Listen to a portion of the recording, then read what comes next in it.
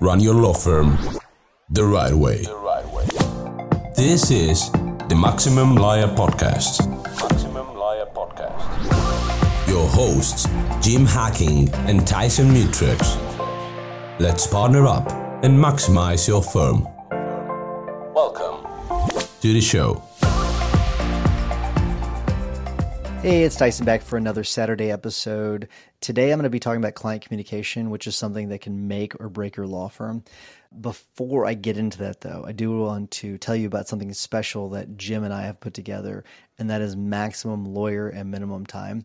It is a roadmap for success for your law firm, and we give that to all of our guild members absolutely free whenever you join the guild. For our podcast listeners, we are going to give that to you for free. We're going to give stage 1 of Maximum Lawyer Minimum Time. It's broken into 3 stages. We're going to give you stage 1 absolutely free.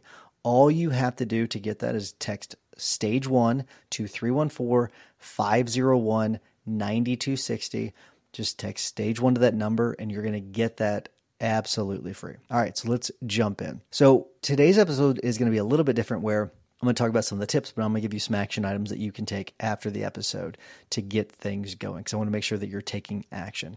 So the first thing I want to talk about is front-end communication and front-end education. What you want to do is you want to do everything you can to front load a lot of the communications and educate your clients before they actually have the question. That way, there's not this constant need for them to call into your office and ask questions or send you emails or send you text messages.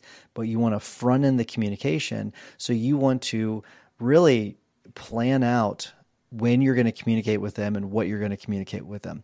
So for example, you can put together some guides, some FAQs, some short videos to answer most of your clients' questions. You're not going to be able to get everything, but you're going to be able to get many of those things by keeping track, writing down the questions that you get on a regular basis, and then answering those questions. Your action steps are 2 things, right? The first thing I want you to do is I want you to create a plan for client onboarding. All right. And in that plan, I want you to put what you're going to deliver to them and how you're going to deliver it to them. And I'll give you an example. So we have a 10-day onboarding email sequence, right? And what they do is for 10 days, they get an email from us and text messages with a video from me. They're quick.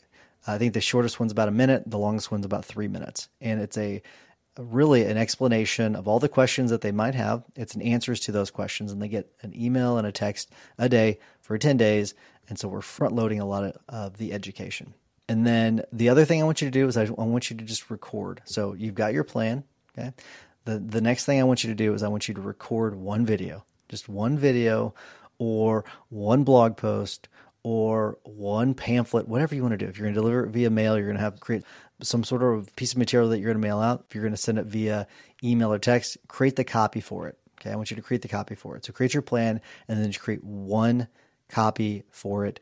That way you can take one action step to move forward on this part of it. And then keep adding to it until you're completely done with it. But just the thing you want to do after this episode is start. I want you to start with something. The second thing, the second tip that I want to talk about when it comes to client communication is something that I mentioned earlier, and that is track your team when it comes to their responsiveness and to their communication. Data is going to be your ally here, okay? Keep tabs on your client communication scores and the firm responsiveness by team.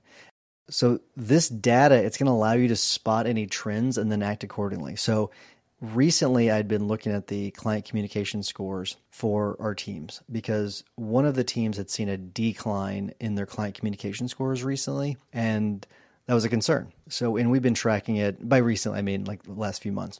I was looking at it, and I was going to talk about in the CEO report that I do every week. It's a video that goes out to all of our employees that to let them know sort of like the status of the firm, what new cases settled, things like that, and things that are on my mind, and any other information that we deliver out to the team. And in this one, I had seen that the client communication scores for that team had gone up, and all the scores had gone up quite a bit. And I was very happy about it. So I wanted to deliver those numbers to the team, but it's one of those things where if I had not been tracking this, we would not have been able to take those corrective actions over the last few months to then see those increases in scores. So you have to be able to track those scores in some way. And I'll talk about how we do it in a little bit, but it's something that's really, really effective way of making sure that your clients are getting the care, the service that they need. So your action items for this are to establish a scoring system, however you want to do it. We do it on a scale of 1 to 10. Then create a way of delivering that to the clients. And I'm gonna get to how we do it in a second. That's the next thing I'm going to talk about. But you need to create your scoring system, figure out how you're going to deliver it. All right. So the next thing we're going to talk about is the CARES team that we have and what they do on a regular basis. So our CARES team, they do check-in calls with clients every 6 weeks.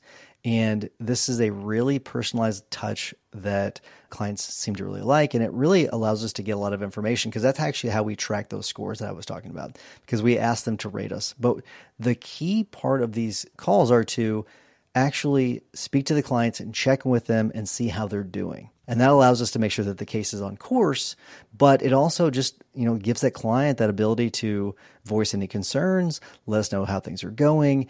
And it's just another touch point that we've added to the process. So I understand that, not everyone's going to have a CARES team. Not everyone's going to have the staff to be able to do that. You might be at a smaller firm, maybe have at an earlier stage. So you might be in stage 1, you might be in stage 2. You're not quite to a stage 3 firm. But if you're in stage 1, that's fine. I'm going to get to this is where I'm going to get to the next thing, where you can still build in those touch points, which it's the next thing I'm going to talk about, and that's milestone calls. So something that we have incorporated at our firm are milestone calls. And these are regular phone calls that we have scheduled throughout the case, because the reality is that many people suffer when it comes to client communication because it's not scheduled. If it's not on the calendar, you're not going to do it, and so you forget about it. You might look at a file, but that doesn't mean you're going to automatically call that client. So what we've done is we've built into these milestone calls where, we call them, one of them's a fact-finding call, another one's an injury impact call. During litigation, we've got like a deposition call, things like that we've gotten built into the process. It's baked in, right? They get a task to do it. The receptionist gets a task to schedule the call. All right. So it's all baked into the process. And so if you can bake in these milestone calls into the process, it's going to allow it so that you don't forget about it. It's a really, really easy way to do it. And then the last thing I want to talk about is make sure you have a CRM. Okay.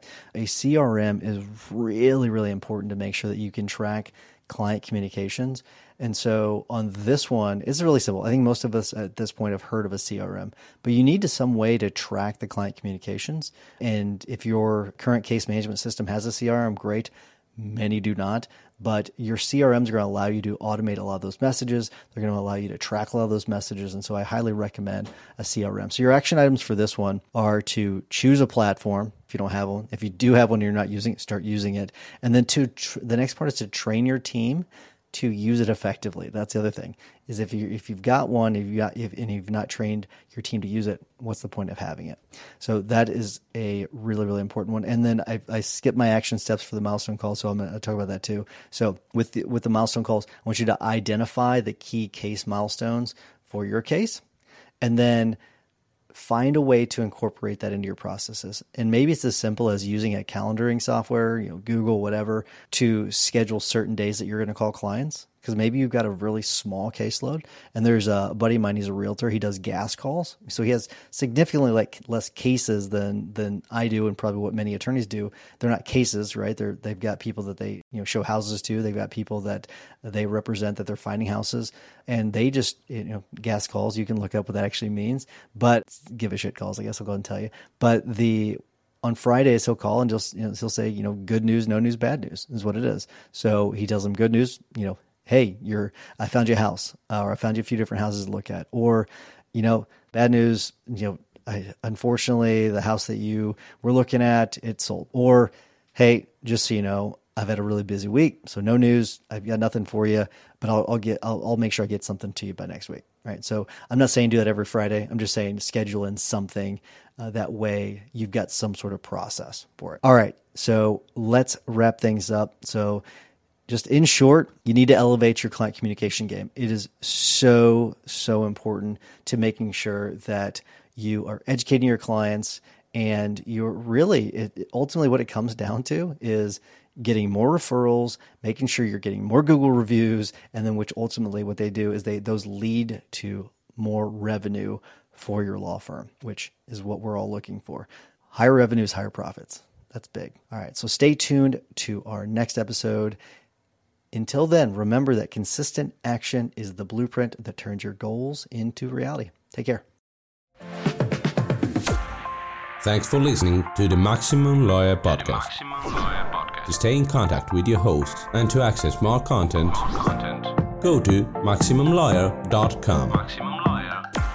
Have a great week and catch you next time.